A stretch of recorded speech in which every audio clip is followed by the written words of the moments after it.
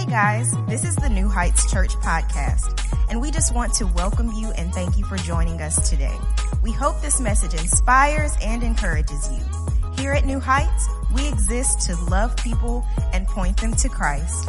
Enjoy today's service. Give two people a high five. Tell them they look good in church, and you can be seated.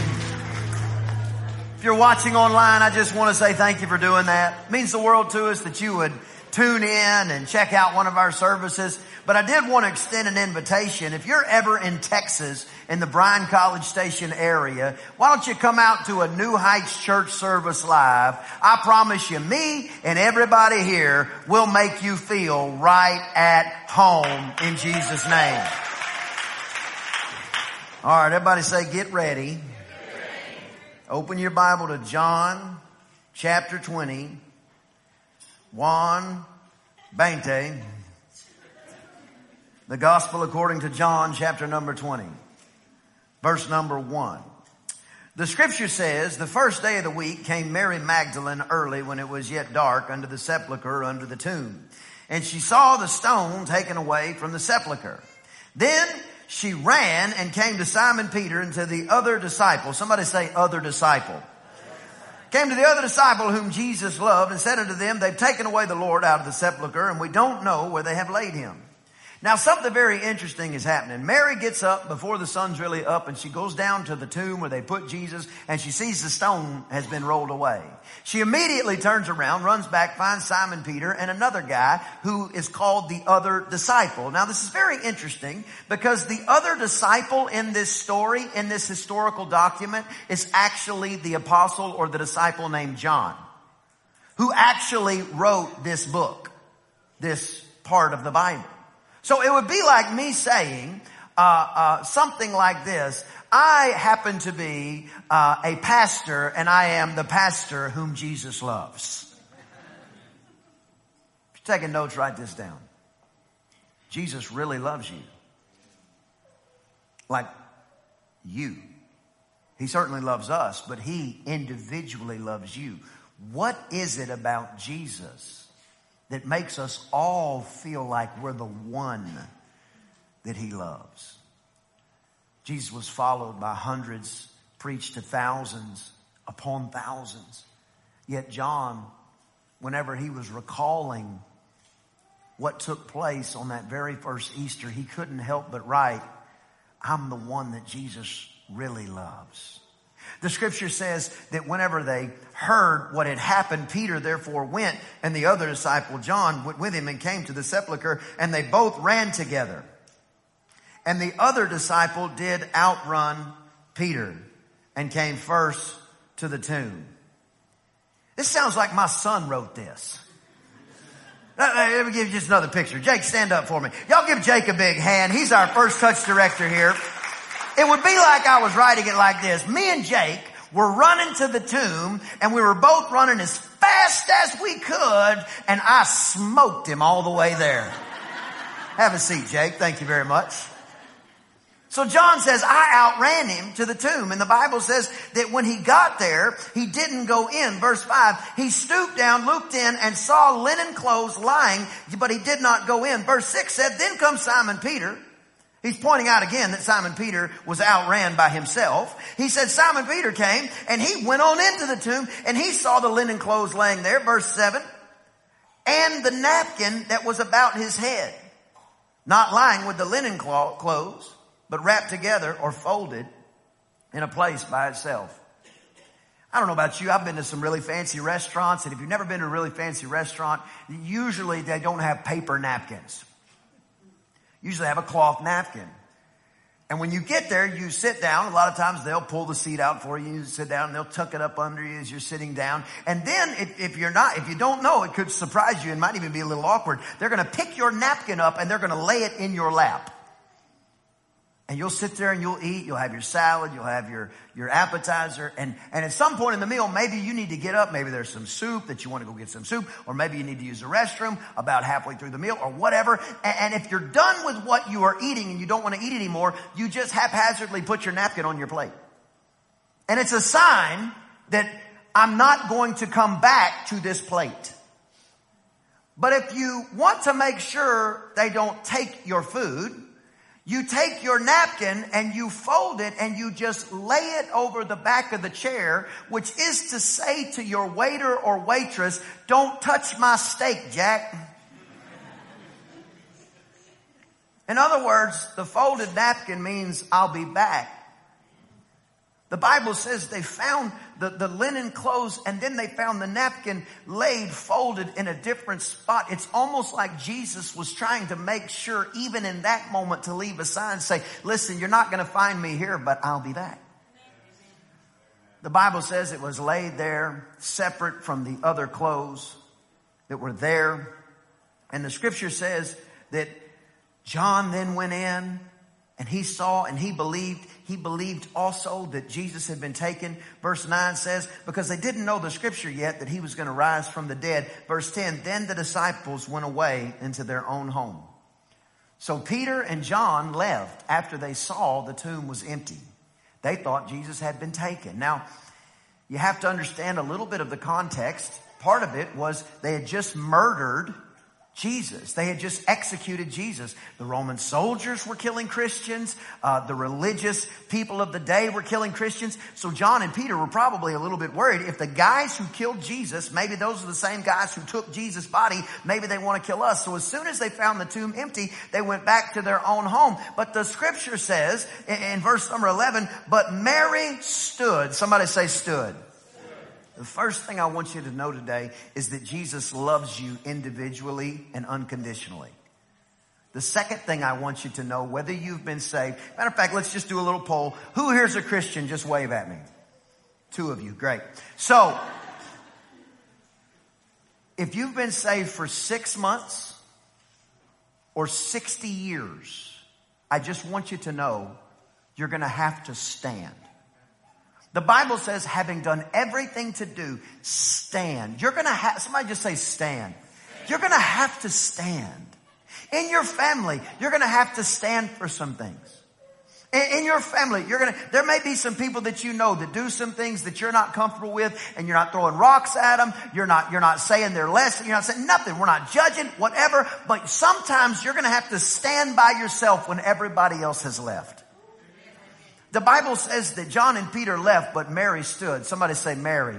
Mary stood, and I believe Mary stood there because she had come to the conclusion, this is where Jesus was, and if this is where he was, then why would I leave here? There comes a time in your life when you've got to get committed to knowing if God moved in a certain place or a certain way, sometimes the only thing you can do is find your way back to that water that was troubled and wait on the waters to be troubled again. Jesus loves you, but you're going to have to stand. There's going to be some stuff you're going to go through and you're going to have to stand. You're not going to understand it all and you're going to have to stand. You're not going to know why you got to go through it again, but you're going to have to stand. Somebody's going to take advantage of you and you're going to have to stand. You're going to watch somebody get promoted in front of you and you're going to have to stand. You're going to have to go through some stuff and decide you're not going back. This is Christianity. The scripture says that she stood there weeping, and as she wept, she stooped and she looked into the sepulcher. Number 1, Jesus loves you. Number 2, you got to stand. Number 3, listen to this. Look again.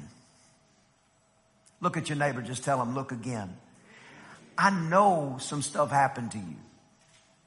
I don't know what you're going through, but I know you are going through something. I know it seems like the same thing is going on today as what happened yesterday, and I'm just asking you to do it one more time. There was a guy in the Bible named Naaman, and he had leprosy, and he commanded a great army, and he found out that there was a man of God who could heal leprosy. And so he went to that man of God to be healed of leprosy, and he brought this great offering with all kind of gold and silver and fine linens and everything. And he gets up to the prophet's door, and he's got there, and he sits there, and he's probably wearing a super awesome 3-piece suit. Thank you very much. And he's standing there at the door, and he gets one of his servants. He goes, okay, knock on the door. And the servant reaches up, tap, tap, tap, knocks on the door, and Naaman's standing there, and the guy opens the door and he says, I'm here. I am Naaman. I command a great army and I am looking to be healed. Please send out the man of God. I have a massive offering that will probably pay his church off. And the servant goes, How big's the offering? He said, well, look. And he looked. He said, oh, my goodness gracious, look at all that. He goes, okay, I'll be right back. And he shuts the door. And he goes back over and he says, hey, man of God, listen here. So this guy's here. He's got leprosy. I've seen you heal people. It's no problem for you. All you got to do is go heal this guy. And he's got this massive offering. And the man of God says, well, I'm not going out there. Gold and silver he brought. I'm not going out there. Why not? Because he is no respecter of persons. He will heal the prince and he will heal the pauper. Tell him this. Tell him go bathe in the river 7 times.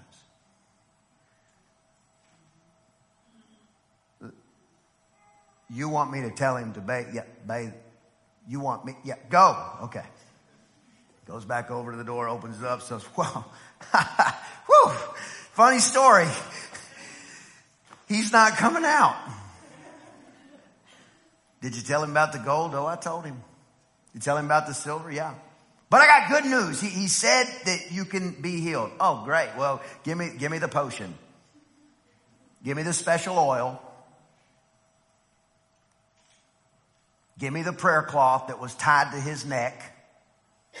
He said, no, it's not that. He said, you can be healed, but he also said you need a bath.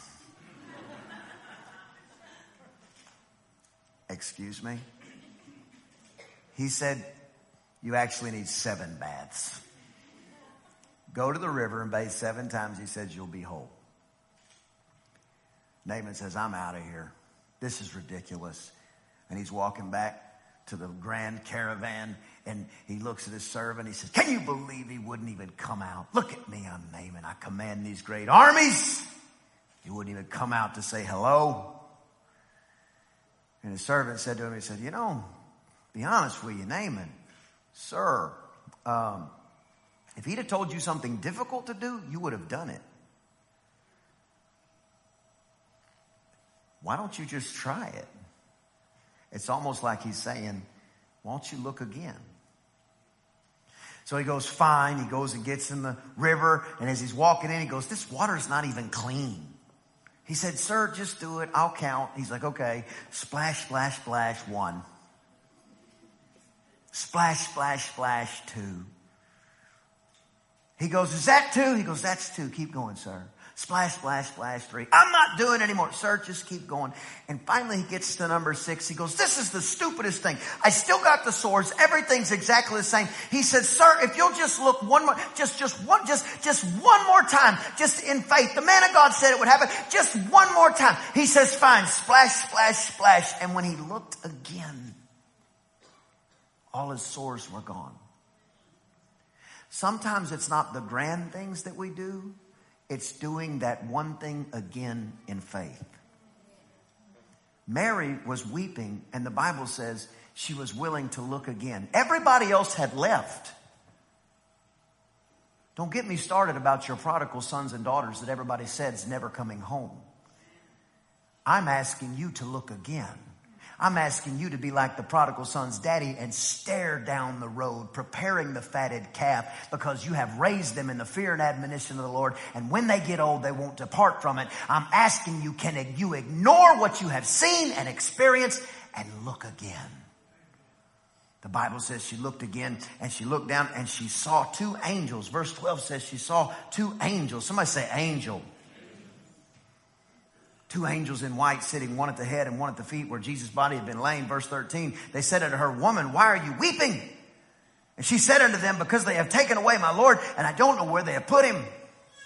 Now I read it kind of fast so you could miss it. But the woman looked in a grave, and there were 2 angels sitting there. And she didn't pass out. If 2 angels walked in your house and started talking to you, you would freak out. Most people in the Bible did. Even Mary, Jesus' mom, whenever the angel came and spoke to her, she was terrified. Every time an angel shows up, people are shaken. But Mary's not even moved by it. Mary's just talking to them like you're talking to somebody on the street. I'm like, how do you just talk to, they weren't there. Peter and John didn't tell you, oh, BT Dub, there's 2 angels in there. They didn't say anything about that. She looks in and here's these 2 angels and she literally just talks to them. And I said, Lord, what is this? How in the world? See, here's what it was. The Bible says Mary Magdalene was delivered of 7 different devils, 7 different demons. In other words, she had been experiencing the supernatural her entire life. So the supernatural didn't wig her out one way or the other because she had spent some time with the one who created the supernatural. Come on, somebody give God a big hand of praise if you're going to look again. So she says, I don't know where they have laid him. And the Bible says that after she said this, she turned around. And when she turned around, she saw Jesus, but she didn't know it was him. You know, if we want to be religious, we can go, I can't believe she didn't know it was Jesus. But if we want to be real, we can look at our own life and see how much God has been sewing and knitting his way into your life, and you didn't recognize him until after the moment passed. When you remember that one person that you worked for right out of high school that could have led you astray, but instead they prayed for you, and you look back and you say, wow, God was really doing something. You know, the Bible says Moses wanted to see God, and God said, you can't really be close to me. He said, you'll be consumed. He said, but I'll place you in the cleft. I'll place you in the crevice of a rock, and I'll put my hand over you. And when I pass by, you'll be able to see my hinder parts, or you'll be able to see my train. You'll be able to see where I have been. In other words, this is the key. You can hide. You can be rescued, ransom placed on the inside of Jesus Christ, the rock of our salvation, but you don't always see God coming. But with 20/20 vision, you can see where he's been in your life. See, she turned around and she didn't recognize that it was Jesus. And Jesus said to her, he said, why are you crying? And she said to him, thinking that he was the gardener, sir, if you have borne him hence, if you've taken him, please tell me where you've laid him, and I'll take him away. And Jesus said unto her, Mary. And she turned herself and she said unto him, Rabboni, or Master. See, I've heard it said my whole life. People talk like this. I've probably said it. When I found Jesus. But I wonder if it would be more accurate to say it like this. When I was quiet enough to hear him say my name. See, it wasn't seeing him that caused her to believe. She didn't even recognize him. Did you know the Bible says a lot of times we entertain angels? That'll make you stop flipping people off in traffic. Was that Gabriel?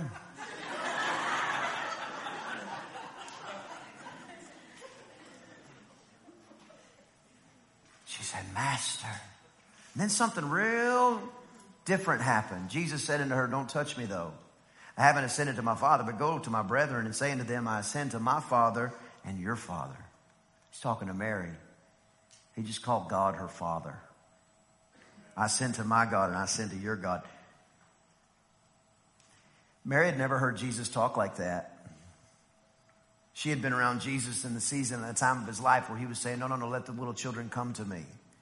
She was around Jesus at a time where he would set one in his lap and he would say, you have to be converted just like this child to even make it into the kingdom of heaven. She was familiar with the Jesus that walked through the crowd and people were touching and pressing all over him. And he stopped and said, somebody touched me and power just came out of me. She was not familiar with the Jesus that said, don't touch me. And the reason is because something was happening. The greatest event in history was taking place. The Bible says that he had not ascended to his Father yet. In other words, he had not made that delivery yet. He had not delivered that sinless, spotless blood to pour it onto the mercy seat so that you and me could freely walk into the presence of God Almighty. He was on his way. He was in transition. He had not ascended yet. And just the same way, if you take something that is clean and you touch something that's dirty, the dirty thing doesn't become clean. The clean thing becomes dirty. So Jesus was saying, don't touch me right now because I can't be stained right now. I've got to go up there and deliver this blood. He said, but make sure and tell everybody that I'm going to see my dad, your God, and my God. I'm going up there to deliver it. In other words, it was like an interruption of something very important, all because Jesus was moved. And Mary's life was stamped. Like a time stamp. An interruption of time. Your life and my life is that way. We have these segments of our life where you were a certain thing and now you're a different thing. So you used to be a kid and you can remember stuff as a kid, and then you used to still live at home, but you didn't consider yourself a kid and you remember things then. And then you went to high school or college or you started work and you remember all these different segments, and you remember the segment before you had kids. You remember the segment before you were married. You remember all these different segments, and it's like it stamps in time. And there's events that happen in your life that can there are smells and sounds that can take you right back to a place. Stamp. There are things that can take each one of us back. I remember I was 4 or 5 years old and I was at Trinity Episcopal School, and they took us into what they called the parish hall, and they told us all to sit down, and all of a sudden the teacher walked in with the greatest thing in the history of elementary school, the TV cart. And for all of you under 30, TVs used to be on a cart because they haven't always hung on a wall. They were as deep as they are wide back then. And they rolled it in and they said it, and all us kids are like, yes, we didn't know what we were going to watch. We didn't care what we were going to watch. We just knew we weren't going to be doing math. You know what I'm talking about? Some of y'all got more excited about that than you should have. You got a cold, I said math, and some of y'all broke into a cold sweat. You're like, oh my God, is there a test? They roll the TV cart out. One of the teachers goes over and plugs it in. And this TV, it wasn't like nowadays with the remote control. This one had the dial that you had to adjust, and it only had like 12 stations. We didn't call them channels back then. What station you wanted on, Mildred? Click, click, click, click, click. And even had that one station that looked like an asterisk that nobody knows what it was really for. And so they put it on the right station, and then they grabbed these two things on top of the TV and they started to direct them. Do y'all remember what those were called? Happy Easter. So they got them just right, and all of a sudden the signal came in, and all us kids are watching, and we see a picture of a space shuttle. And then they start showing all these pictures of this lady who's a teacher that's going in the space shuttle. I'm just a kid, 4 or 5 years old. And they do the countdown. They get down to 10, 9, 8. And we see it take off. We have liftoff. And all us kids are watching it. We're going, oh, look at that. They're going into space. And then all of a sudden, they were all killed. The thing blew to pieces. It was called the Challenger. Do you remember where you were? Stamp. It's like an interruption of time. Another one, I was in college and I had an early morning class. So I went to my class and I was headed back to our apartment, and I turned the radio on in my truck. And as I was headed back, I heard that the World Trade Center was on fire. They were even speculating that somebody said they'd seen a plane. I was like, oh, that's wild. You know, I've been to New York. I'd seen the World Trade Center. I'd walked up to it and looked up. I was thinking, wow, what a day. And then I got to the apartment. I turned the TV on the news, and really any channel was showing it. But 2-3 minutes after I turned it on, I saw that other plane come in. 3,000 plus people gone. I woke up, my roommates, I remember being so angry. I said, we're under attack. You need to get up. I didn't know what to do. It was all real time. At that time, even the news was saying, we don't know if there's more. Could have been every city. I said, I don't know what it means, but I know we need to be up, and we need to be up right now. Something is happening. Do you remember where you were? Stamp. An interruption of time. Oh, it's not all bad. It's not all negative. It stamps our life. I remember when I was about 18 or 19 years old, the Lord gave me a picture of my wife in my head or my spirit somewhere. I saw my wife. I even out of my mouth said where she lived. And I remember thinking, man, I can't wait to meet her. That's going to be wonderful. And about a month and a half after that happened, I'm down at my uncle's, And we had just come out of a church service. My uncle's a very prominent pastor, and we're talking, and, you know, he's a pastor, so we're having this conversation walking into his house, you know, like Genesis, Exodus, Leviticus, you know, Matthew, Mark, Luke, and John, you know, like pastors talk. And we walk in, and all of a sudden, I see the girl in the picture in my head sitting on his kitchen counter with her legs just swinging. You know how girls do sometimes, just sitting there. And I immediately I did exactly what you're supposed to do. I hit her with the wall. Hey.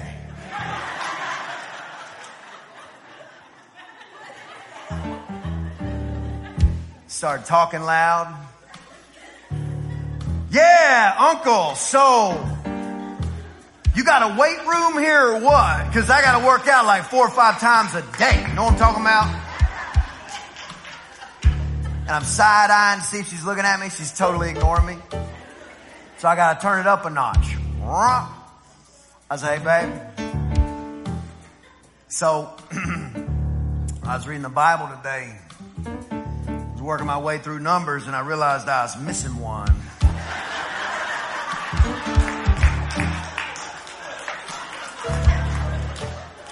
She got up.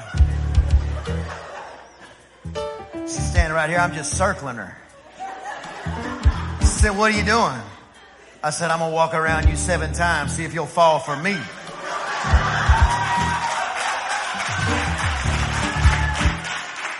You're not helping. Look here. I saw her stamp. My life before her was wonderful. My life after her, fireworks every day. See, your life, let's all do that again. 1, 2, 3. We're going to cut that and make sure and send that to her. Matthias, Pastor Matthew. Stamp. It's like an interruption of time. Aren't you glad you serve a God who will interrupt time for you? He said, don't touch me. I haven't ascended. I don't know if it happened this way. But what if he was headed towards heaven? Maybe in a chariot of fire. We know there are chariots of fire. Maybe Gabriel's driving it. All those horses just running through the sky on their way. And Gabriel's like, Jesus, man, we missed you. Heaven is not the same without you. I hated watching you be crucified. I'm so glad you defeated death, hell, and the grave. Now all these people that have been in captivity have been set free. We are so excited to have you up there. And Jesus goes, hush. Gabriel says, hush, like I'm a messenger. I talk. And Jesus said, no, stop. Pull it over. Pull. Jesus, where do we pull a chariot of fire over? He said, don't you hear? I hear Mary weeping. Jesus, you got to go. You got to go put that blood on that mercy seat. He said, we'll take care of that. Take me back. Take you back? I don't get it. He said, I'm going to wipe away every tear from her eye. He stops what he's doing, comes back in the middle of her situation, and because she was willing to stand and look again, all of a sudden she turns around. She doesn't recognize him, but when he says her name, Mary, Tom, Anthony, Cam, Lupe, Bill, Susan. See, something happens when you hear him say your name. Maybe you're here today and your heart's beating just a little faster than normal. That's him standing at the door of your heart knocking. The Bible says he won't kick it in. But if you will open the door, he will come in. He'll give you a new life. Not just here, but you'll spend eternity with him and everyone that knows him. I want to finish my race here, but I've got a lot of people in heaven. A friend of mine went this past week. I'm excited to see him again. If you're here and you've never opened the door to your heart, you came to the right church today. Because we're going to give you the opportunity to do that. Maybe you would say it differently. You would say, you know what, preacher? I used to walk strong with God. I'm like Peter. I walked with him.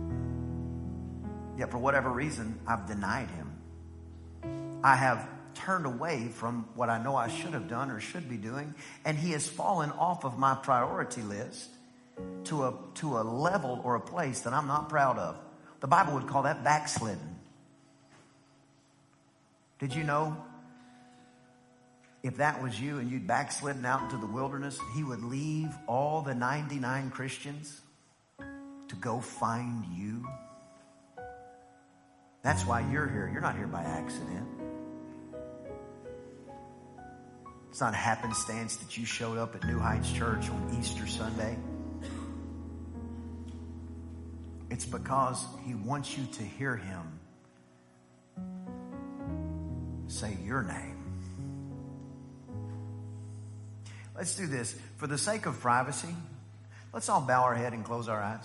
I'm going to ask you the most important question in the history of history. Where do you stand with God? You can't tell him, well, I did some pretty good stuff. It's rags. Filthy rags compared to what heaven demands.